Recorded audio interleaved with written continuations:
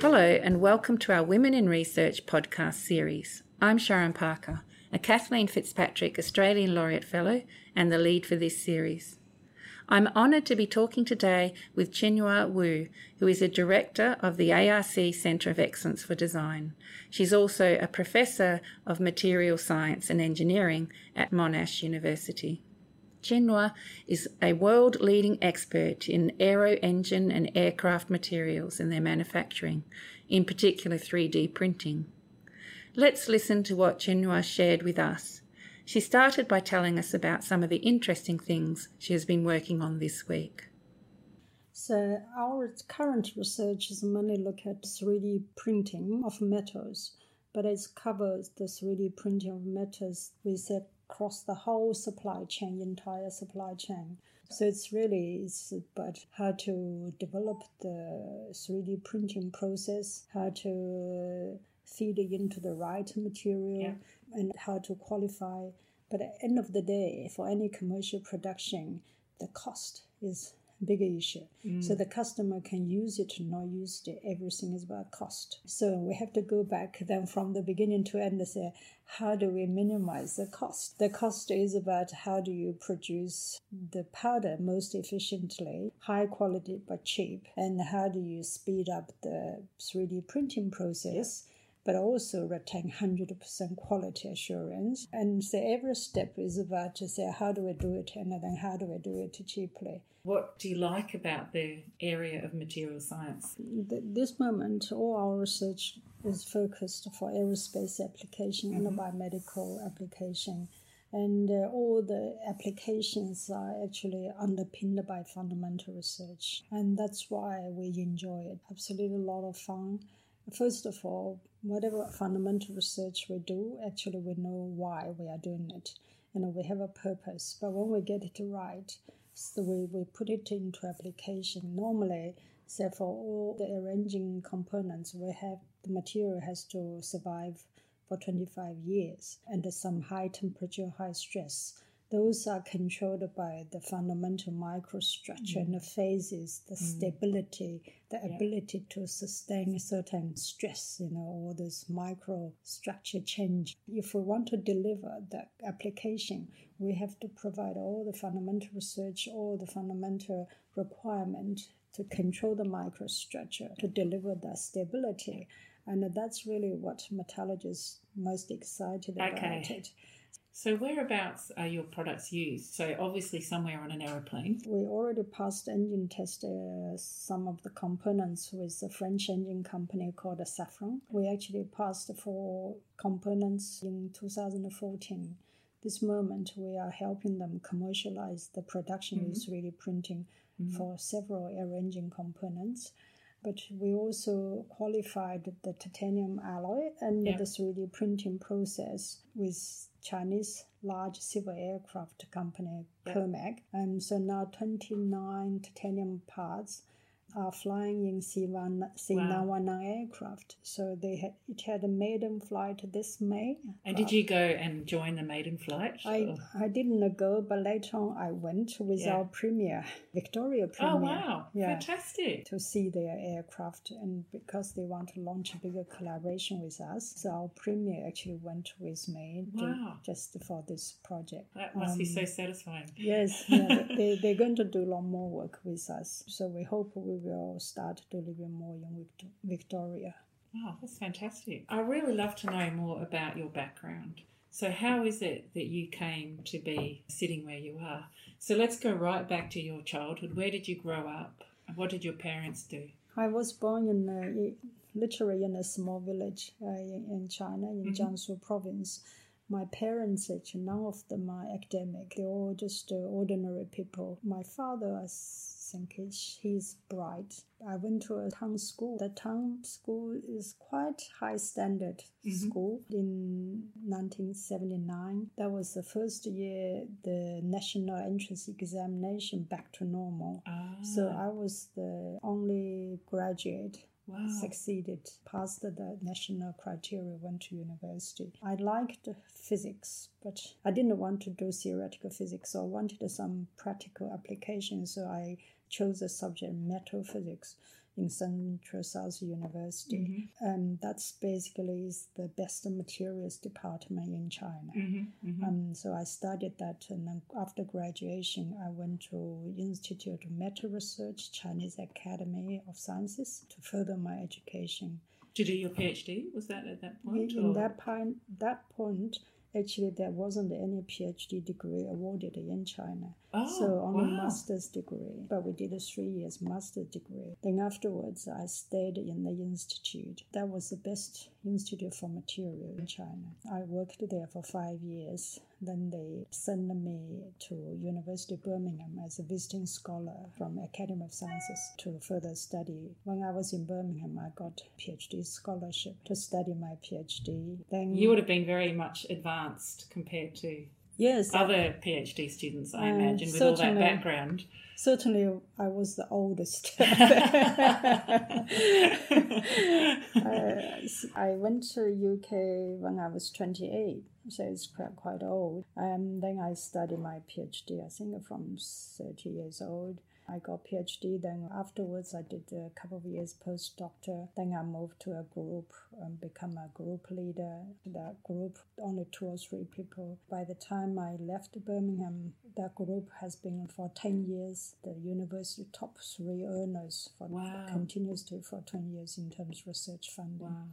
I was involved constantly in about 20 projects at the same time. I mean, could you ever imagine when you were a young girl in your village in China that you would become this amazing professor in material science? Did you ever have that vision for yourself? I had it when I was in school. I had a tutor, primary school tutor. He was extremely worldly and wise. He's always encouraged the student to have an ambition, big ambition. Basically asking you, whatever you do, you have to keep moving. There's something he said in a Chinese word, basically say, life is almost like sailing a boat against the water. If you don't go forward, you will go back down. That's very wise. Yeah, so he's been saying that to us during our high school period. Because that time is very difficult. You know, we had a very short time to review our subject, to study hard, to pass a national exam entrance. So we were still like small town school, not really big cities school. So everything is not the high standard. But we had some good teachers. Luckily, because of the Cultural Revolution, some of those teachers were sent to countryside. That's why they end up in our town. Town unit school. So there were some advantages to the Cultural Revolution. So we benefited from those good teachers. But this particular teacher is a Chinese literature teacher.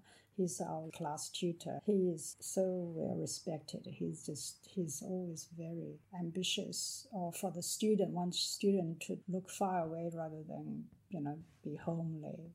Always wanted us to go away, do big things.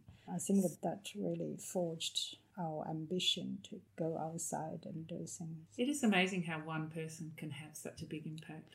Yes, it is. Have you ever gone back to visit him, or do you keep any connection with him? Unfortunately, he died. Before he died, I went back every year. The first thing is always go to see him. Really? So, yes, he must have been very proud of you. He was. He was very proud of me. But also, I really treasure him and a teacher like that, how he influenced of my life. And I think he knew how we're going to perform almost. That's an amazing story. Yes. Wow. So then you were in Birmingham and you worked there, and then you came to Monash. Was that the next step? Yes. In Birmingham, I actually had a massive laboratory I built up over the years. I always found it difficult to change jobs because no other university can afford to duplicate my laboratory. Because of the expensive equipment? And also the scale of it. But when I was in Birmingham, I worked a lot with Rolls-Royce because we are just a half hour from Rolls-Royce. So Birmingham University is one of the 3 universities Rolls-Royce call it Materials University Strategic Partner. So we are responsible for titanium is our main topic. Titanium alloy development and the process development and anything else nobody is doing. And then Cambridge was doing the single crystal nickel alloy. Okay. And Swansea is doing the testing, creep or fatigue testing. Birmingham was responsible for all the titanium or anything not single crystal alloy development and the process development. So it's mainly in my group. But for the further 10 years before I left, I started work with a lot of European partners and also get into aircraft industry like with Airbus and also with European Space Agency and Safran as the French engine company. So expanded that into a lot of partners. I was in 14 European projects in total. Wow. So we interrupt a lot. But by 2000, the Australian Aerospace Centre of Excellence for Light Metals, they were looking for directors. They contacted me 12 months before, but I never thought I would leave. I think I was recommended by some international colleagues when they were headhunting somebody.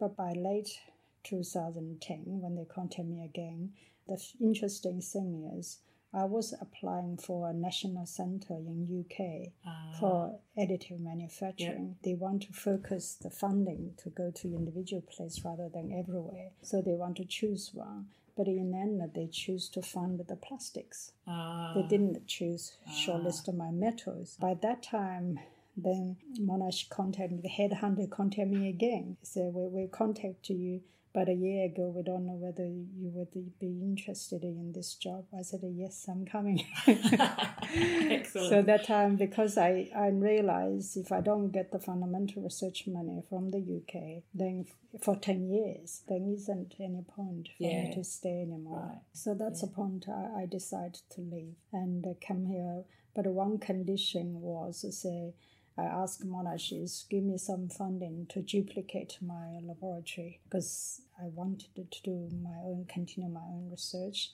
And then Monash said yes. And I also be able to bring some colleagues, absolutely critical colleagues, 3 of them, to come with me to run the laboratory.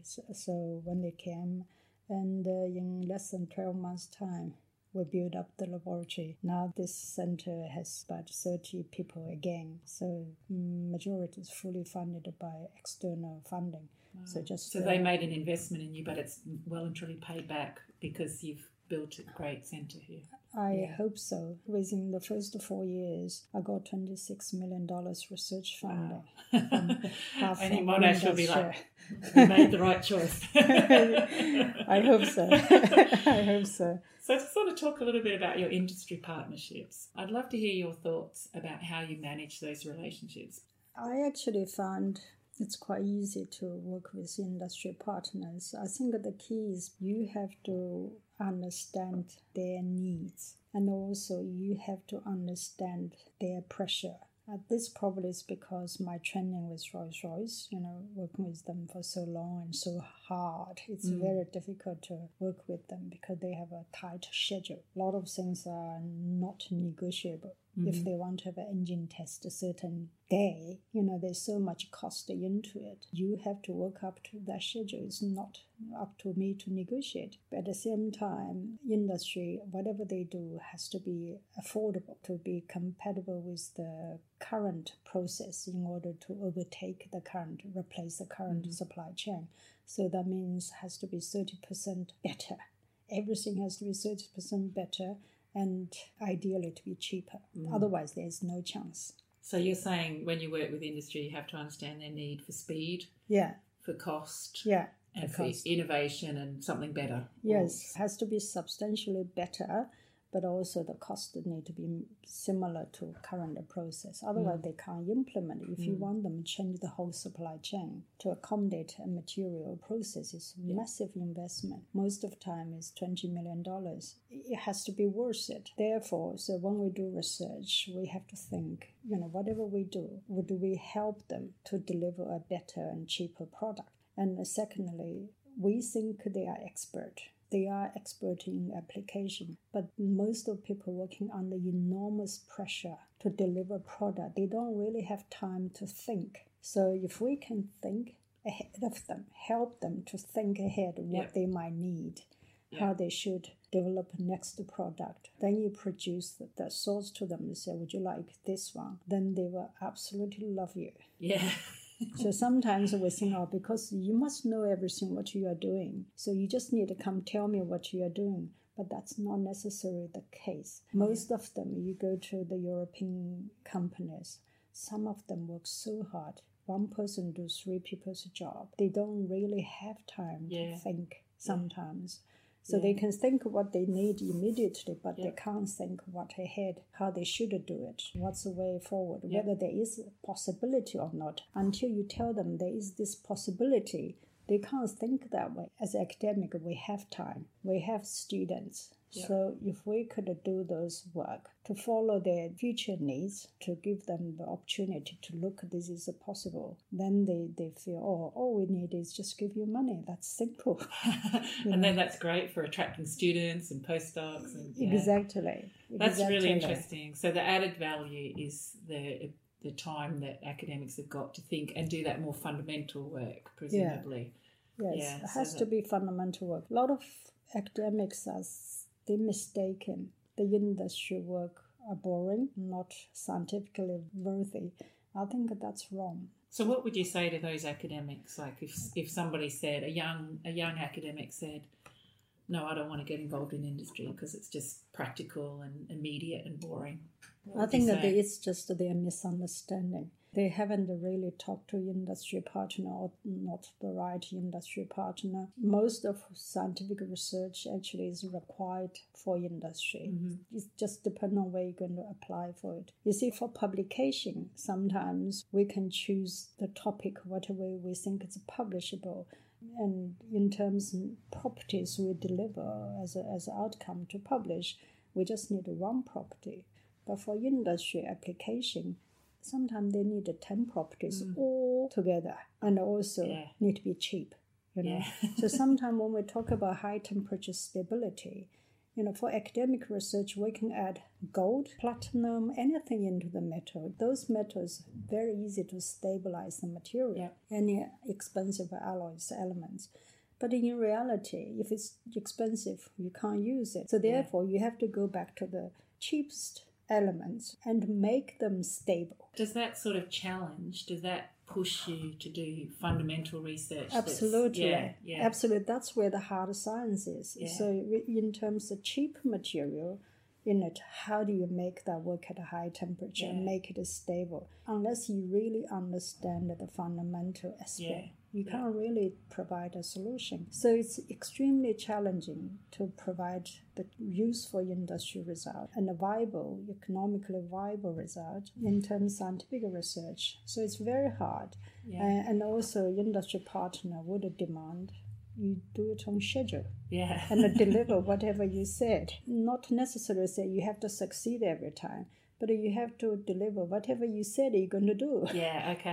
So I think there's a time constraint, there's a pressure. So on that basis, I really think it's because of that, a lot of academics don't want to do it. If you just do it randomly, do whatever you like and publish a paper, there's no pressure. So basically you do it for fun. But I think But what's the advantage of the pressure for an academic career? I think that the pressure actually is a part of your experience, and also it's part of your ability. If you experience the pressure, and then you understand why there is such pressure. For us, the pressure basically is the end user wants technology. If possible, please give me next year so I can use it. But on the other hand, even they don't ask for it, you wish your product to be used as early as possible. So you want to put a pressure on it to succeed soon. So I think that helps us to prioritize our research and prioritize our time and learn how to manage our project, the development research properly. I think everybody should work under certain pressure because that improves your efficiency significantly. That's great. Do you find that there are big centres overseas that have a lot more resources and things like that, or are you really well resourced here? I'm just wondering how you are able to compete effectively or publish quickly and effectively compared to competitors around the world. I think the investment from Australia, especially the capital investment is extremely important. I think if you have a good equipment, Australian in terms of talents and manpower, we can easily recruit and train them. If we have a good equipment as a start point, then it's very easy for us to ramp up the research to be internationally level, then become a leading. To become a leading, I really think requires industry collaboration. Otherwise, you just do your fundamental research. Sometimes there isn't too many variables into the research. But when you work with industry, it suddenly becomes much broader. So you have a different aspect of this topic. All require you to be the best in the world. Then you create a comprehensive research environment. And then that's very easy to put you at the forefront of the scientific research. And also because the challenges from the industry, sometimes, as I said, the industry gives you these needs, always new, always difficult. If it's not difficult, it will be done already. So if it hasn't been done, that means extremely difficult. And that really pushes your research into a depth you never done before. That's really interesting. So it's not about just disseminating knowledge you've already got to industry. It's co-producing the knowledge. It is. It is co-producing. And is interdisciplinary collaboration important in your world? I think I saw in your CV that you work with lots of different disciplines. Is that right? The interdisciplinary is absolutely important, and also I think the international collaboration is important. The interdisciplinary, for me, we are metallurgists. We can only do the materials bit. But in terms of simulation and design, mechanical engineering, that's a lot better than me. So I don't like reinvent the wheel to learn from them. I'd rather they do it. They would do much better, so we move a lot better. If any research group wants to be international leading, they have to collaborate rather than duplicate other people to learn it. Whatever you learn, you still second best. But it's a lot better, say, you partner with other people, that's their subject. Then you're always the best. Our subject requires that partnership. But what I also found that's interesting, over the years we had a lot of interns or PhD students from different countries, from France, from Italy, from Russia, from all of Germany, all those countries. We found that those interns or students, they really have different strengths and attributes. What we found at we had a French interns, his mathematics background is outstanding. So we normally do the process optimization. We just do empirically. We will make hundreds of samples to optimize one parameter. But use his mathematics model, we only need 13 examples, just so quick, So this is the benefit. So harnessing the talent from around the world is what you're doing, basically. Absolutely. Yeah. The Russians, they have absolutely outstanding physical metallurgy background. Wow. They are really, really strong in physical metallurgical background. Yeah. So you end up with all this fusion, then you end up with really powerful programs to move forward. Oh, that sounds like a fantastic recipe. Yeah. So I want to turn now more to you and how you manage your career, I suppose, if you manage it. So we've already talked about one very important mentor in your life. Have you had other mentors on your journey? Yes, I had other mentors. When I was in Birmingham, I had mentors for the last 10 years I was there. I had a professor who is absolutely outstanding. And how did that professor help you? What sort of role did he or she play? I think his name is Mike Loretta. He is physical metallurgist, I could say. I think it's more in terms the logic into research in physical metallurgy. And that's how I think I learned. He had a couple of 100 PhD students graduate. Really? Yes. Wow. A lot of world's famous titanium experts were his PhD student. So sometimes when we get together, go to a conference, we show each other our work. Some of them just couldn't stop laughing because we can all see the way we learned how to do the research, how to do it seamlessly, how to do it comprehensively. We all learned from him. Basically says, how do you do your research properly? Which is really pleasing, and also I think that forged the way how I do research. Yeah, oh, that's fantastic. Yeah. And what about, are there many women in this career, and how has your experience been as a female in what I'm guessing is quite a male-dominated career? It's been very hard. I could say very hard, especially in aerospace industry, in air engine industry. It's extremely hard. What have been some of the challenges? I think most of the time they don't really, not everybody respects you, I guess. But some of them do, because they see we are undervalued and they feel we do so much better, so we get appreciated by some of them. But most of them probably don't. They basically think you are a woman, this is men's world. So it's been very hard. So I think I also worked very hard at trying to do my best, really. That's all we can do. We do our best. How do you respond when somebody is not necessarily respecting your expertise? I basically think if it doesn't work at this place, if it doesn't work on this part of the pitch, I go other part of the pitch. So, okay, if you don't appreciate it, I work with somebody else. If I don't get appreciated here, I will be appreciated somewhere else when people can judge me a little bit fairly. And it's always the case. So sometimes you've had to walk away from a relationship and say, I'm going to go and work with someone else. Yes, I don't think we should be beaten by this disrespect, because we know the worlds are consisted all sorts of people. It doesn't matter, even the male dominated, I'm sure they don't feel 100% appreciated by everybody either. So we just look at that as a fact and say, okay,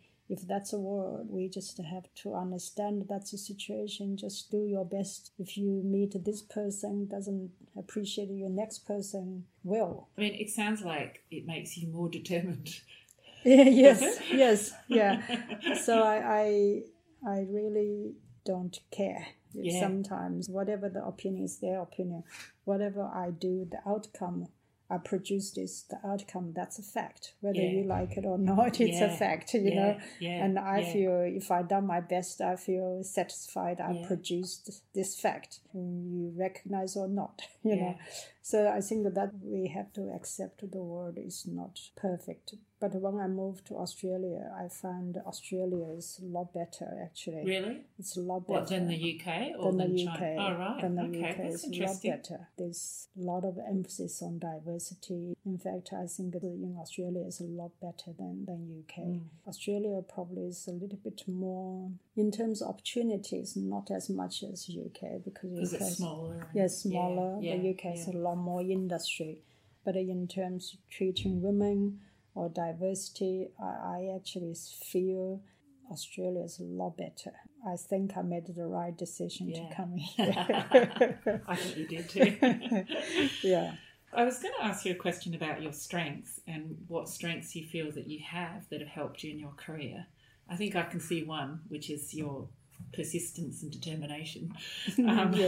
What other things do you think have really helped you to be successful in your career? Oh, I know the answer straight away. Okay. The only talent I think I have, is actually to recruit good people and keep them around me. And I always believe it doesn't matter how hard I work, how well I work, I only have one pair of hands. So really the delivery, the achievement, it's really depend on the team. So therefore, if I can keep a good team, and we can succeed. And if you have no team, then you can't do anything really.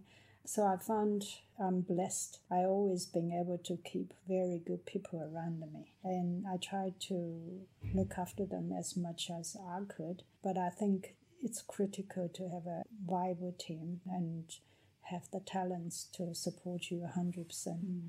So sometimes when I travel, I don't really need to worry about it, because those team, I don't even need to tell them what to do. We have a meeting, they go away, do whatever they need to do. They don't need me to tell them every day. They just do it. So I was going to ask you, in terms of your, because you do have important management role running the centre, in terms of your style of management, how would you describe your style? I'm more hands-off person. I give them account numbers, and I let them do whatever they want to do. So I have the experience when I give, even when I was Birmingham, I give my postdoctors PhD students, the account they're working on, none of them overspent. They always trying to save the money for me. From then, I'm very, very relaxed. So I just give them the account and I said, this is the money. You need to deliver that.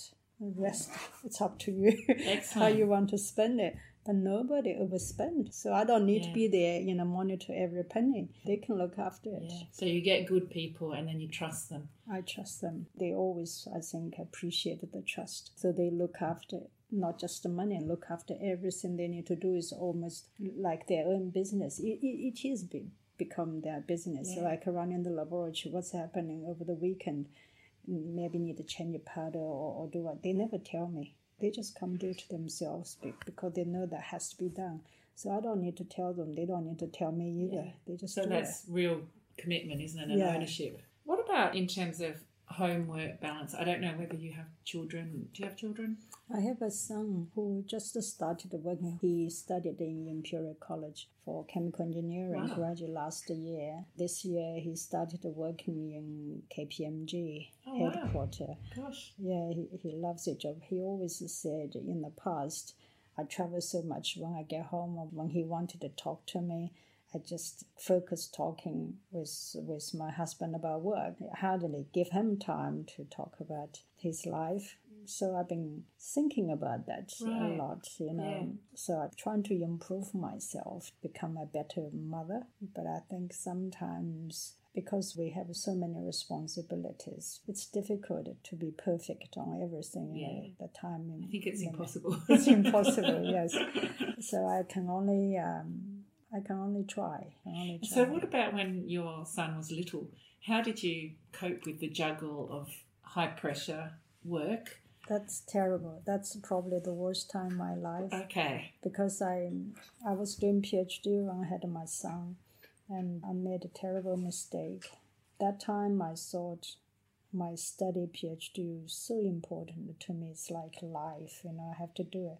So I took my son to nursery when he was 2 months old. Do you feel bad about that? I absolutely feel bad about it. Now I think that was the worst thing I've ever done. I still remember I put him on the nursery floor. They shut the gate, and he just about be able to crawl to me and pull my trousers, and scream. And I had to turn my head and walk away. Yeah.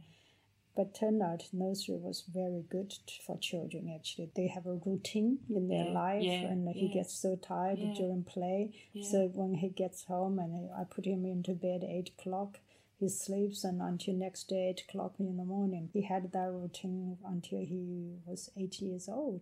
So why do you think it was a mistake? Because it sounds like it was quite a reasonable thing to do. But I think the kids grow up so quickly. If you think as what's most important for a mother is really the time the mother and children spend together. I only did it 2 months. Now I look, all my female PhD students or postdocs come talk to me about their maternity leave. I always encourage them, stay as long as you need. Don't rush, because for a lifetime, stay with children. It's only once, actually, in a lifetime. I really regret. I wish I stayed 6 months or 12 months. But that time, to finish my PhD was just so important, you know. It's like, really, it's like my lifeline. Yeah. And I just did it, but that was the thing I really regret in my life. It's hard, isn't it? Because, chances are if you had taken the time with your son and not finished your PhD, you'd probably regret that. So it's hard sometimes, isn't it? What I'm really impressed about is that you're then saying to your female postdocs and your female PhD students, take as long as you need. That's very generous, because some people would say, oh, well, I didn't need long, so you don't need long. But you have a different attitude. I think sometimes when we look at those things as short term, you feel the time is such pressure, you have to do things. But when you look at lifetime, it's a long time, then you come back a few months, does it really make a difference? Probably doesn't. But to children and parent relationship, that is important. The benefit of hindsight, yes, isn't it? Yes, I wish I have opportunity to go back and do it again. Well, this is why we're doing these interviews, so that young women can watch and hear people like you saying, okay, it feels like a lot of time in the moment, but in a whole career, it's just a few months. Yeah, so it's just have the time. Yes. Yeah, so that's great. I'd love to talk to you about how do you manage your time, because you must have many, many demands. So I'm really curious, how do you find time to do your writing and your research on top of managing people and dealing with industry and all those things? It is very difficult. Most of the time when I'm on aircraft, I'm working, traveling, I'm working. When I was in Birmingham, I got up 7 o'clock. I work until 10 o'clock, 6 days a week. Wow.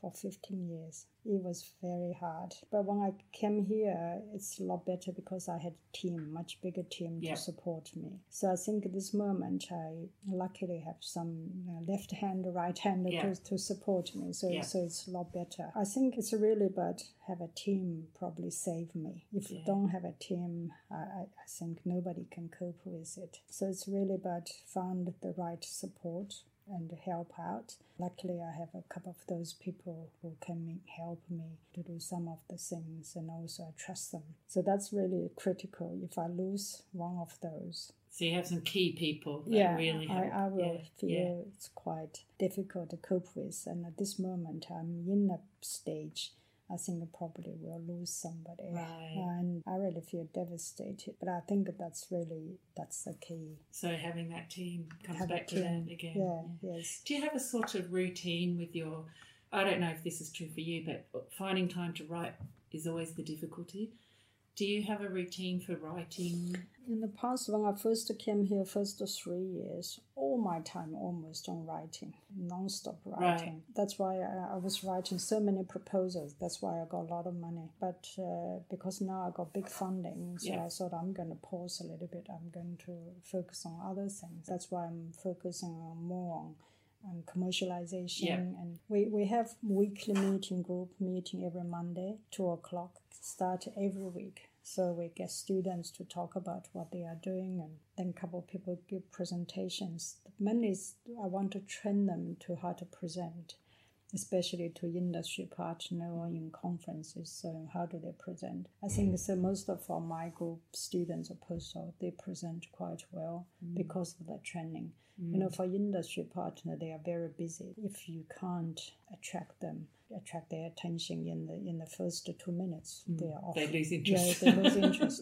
So it's important to train students. So I basically, this allowed me to have a little bit more efficient time with them, to supervise them almost like a group every week.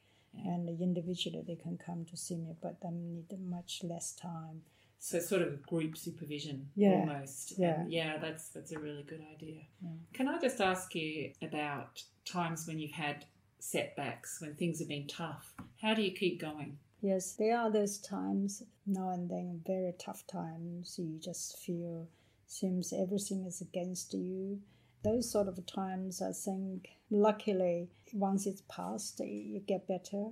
I think in those times, sometimes it's good to have a few good colleagues to talk to, friends to talk to. So like here we have especially the senior managers, if they can talk to you, that's really, really helpful. So I had a few of this. I'm blessed with some of the senior managers and colleagues. Since I arrived here, they've been mentoring or interested in what I was doing to support me.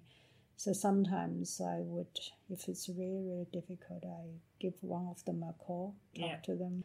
Then afterwards, I give some time, then things will improve, basically. Yeah. But at that lower point, I think it is important. Because for us, you could say every day we are doing some sort of adventure, trying to find a path which nobody has. Which is hard. Yeah. It's like jungle. So it can be lonely. So I think have friends, but those friends almost like mentors, but also you are able to open to them, actually is critical. It's really important. Really critical. Yeah, that's great. What do you think the universities should be doing to help women? Because as you would know, it's often, there's enough female PhD students and postdocs, but as they go up the ranks, there are fewer and fewer women. And even in subjects like yours, even maybe PhDs, there's not so many women, I don't know. So what do you think universities should be doing, if anything? I think universities should champion the diversity, especially put a female into senior roles. It's not that they can't do. A lot of time is, can they be given the opportunity? I believe opportunity. The example is, you look at the French president, election. You put a young guy there. Macron never done a big political job. Give him a presidency. He gradually can do it. After 4 years, he become a great politician. Yeah. So I think it's all about opportunity. Maybe you put 50 people there. Each one of them, they can all do a presidency. I don't know. Maybe I think most of them can. It's really about opportunity. That's a really good point. Yeah. So most people will rise to the occasion with a bit of support. Yeah, you have to, don't you? Yeah. So I think it's opportunity, really. So if university can help create those opportunities, then I think... and having senior women or women in senior roles is part of that. Yes, I think so. And also trying to support women into senior roles. Go out and support them to do senior jobs. So if you could know what you know now and go back in time to when you were a younger academic, what would you do differently? I think you've already said one thing around your son. Yeah. You would take that time out with him. What else would you do differently? I think to find a good mentor, find a good academic mentor is really critical. I think whatever we do as a junior academic, if we just do it ourselves, sometimes takes a lot of detours to learn the trade, basically. So if we have a good mentor, but this mentors really need very, very close supervision. And then you basically cut all this data, just go straight ahead. You learn so much more to progress so quickly. I think that... So if you were going back to your younger self and saying, get a mentor, and you didn't have one, how would you advise your younger self to get one? In other words, what should young people do if they don't have a mentor naturally? I think that what should they do? They need to look for it. I just think how I progressed. For the first 10 years when I was in Birmingham, I didn't have a proper mentor. No, okay. So I thought that was a little bit lost time. Later on, I picked it up. But if I can use the first 10 years, I probably will be a lot more knowledgeable than I am now. I think that sometimes we are a little bit afraid. We don't know whether we should or not. We already have a supervisor. Should we look for different things? Now I look back. We ought to be brave to look for a better mentor, to ask for it. Most of supervisors are willing to give if you ask for it, to collaborate. So you could collaborate. You can collaborate with anybody. So we should have found a better mentor to do it. That's great. That's great advice. Yeah. What's next for you? So what's exciting for you about the future? I mean, you're obviously doing amazing things already, but what do you see into the future and what excites you about that? I mean, getting a big project, very big project, and hopefully get the contract signed. You are getting one? Exciting. Before end of the year or before February, getting another $20 million industrial project. So I just hope I can deliver well for those customers and at the same time trying to build a succession plan for the center to move forward. Okay. At the same time, we are also doing some commercialization. So I hope within the next 5 years, those commercialization will back to the healthy track, can move forward. And some people can take over. So basically, I hope within the next 5 years, probably is the peak of our research. Then afterwards, I would like take lesser role to trying to train the next generation to take up a more leading role and become a more supportive role, because I think it's important to build up a succession plan for the team. Maybe we can hang in here 10 years or 20 years, but we have to think about beyond. So you're thinking about this sort of who's going to be you in the future. Yes, I think it's our brilliant. responsibility to train the next generation to take over, and on this foundation, how can they move forward in a much bigger scale task? And if we even look right into the future and you're just about to retire, what do you want people to say about you or your research or your career? What would you like them? In other words, I'm sort of asking you, what do you think success means for you? I actually never thought about it as to me, I just thought the people will say she done her best. She delivered what she said she's going to deliver. That's my customers normally says. Once our university deputy vice chancellor for research asked one of the customers, he said, why you work with her? What's different?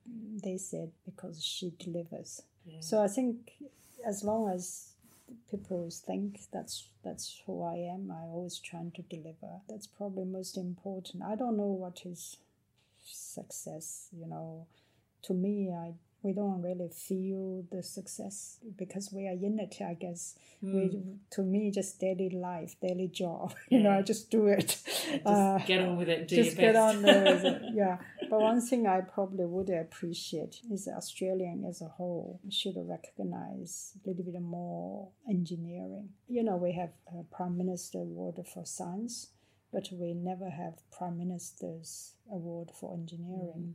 And the UK already created that because the science is different. Yeah. The criteria is different from engineering. Yeah. And can the world live without engineering? It certainly cannot. And Australia certainly needs engineering and technology and innovation. It is different. Well, if they ever do have an award for engineering in Australia, I think it should go to you. I'm not sure, but I that would make me happy because it's not just about awards, but we really achieve the recognition of engineering and the innovation. So I'm not saying science is not important, but we can't just recognize science. We need to recognize the importance of technology and innovation and engineering. And the other part of the world start to recognize that now. So they are putting more emphasis to fill up this almost being ignored and neglected area to start to push this. So I think that's the right way. I think if Australian government can start to pay a little bit more attention, then I think that you look at whether it's a younger female or younger male, but the future, if you are promoting engineering, like Germany, how much they promote engineering, then you wonder why their country is so successful in engineering. Good point. Yeah. It's really about how do you recognize, how do you appreciate those sort of subjects. And then because everybody think, engineering in Germany is such a high respected area, then a lot of people want to do engineering. And then you attract good people. Exactly. It becomes a positive cycle, doesn't it? So I heard in Germany a lot of engineering professors, PhD, they got priority in hotel booking, Wow. Yes, just so well respected. That's amazing. why then all the kids want to do engineering. And that's why the country is doing so well. We've got quite a long way to go on that one. Yeah, but if you talk about the policy, who can make the policy? Government. They can change it if they want to. I hope you enjoyed this podcast. I sincerely thank Jinhua for her time and her openness. I loved hearing what she said about managing a team and delegating. For more insightful stories from the Women in Research project, please go to womeninresearch.org.au. Thank you for listening.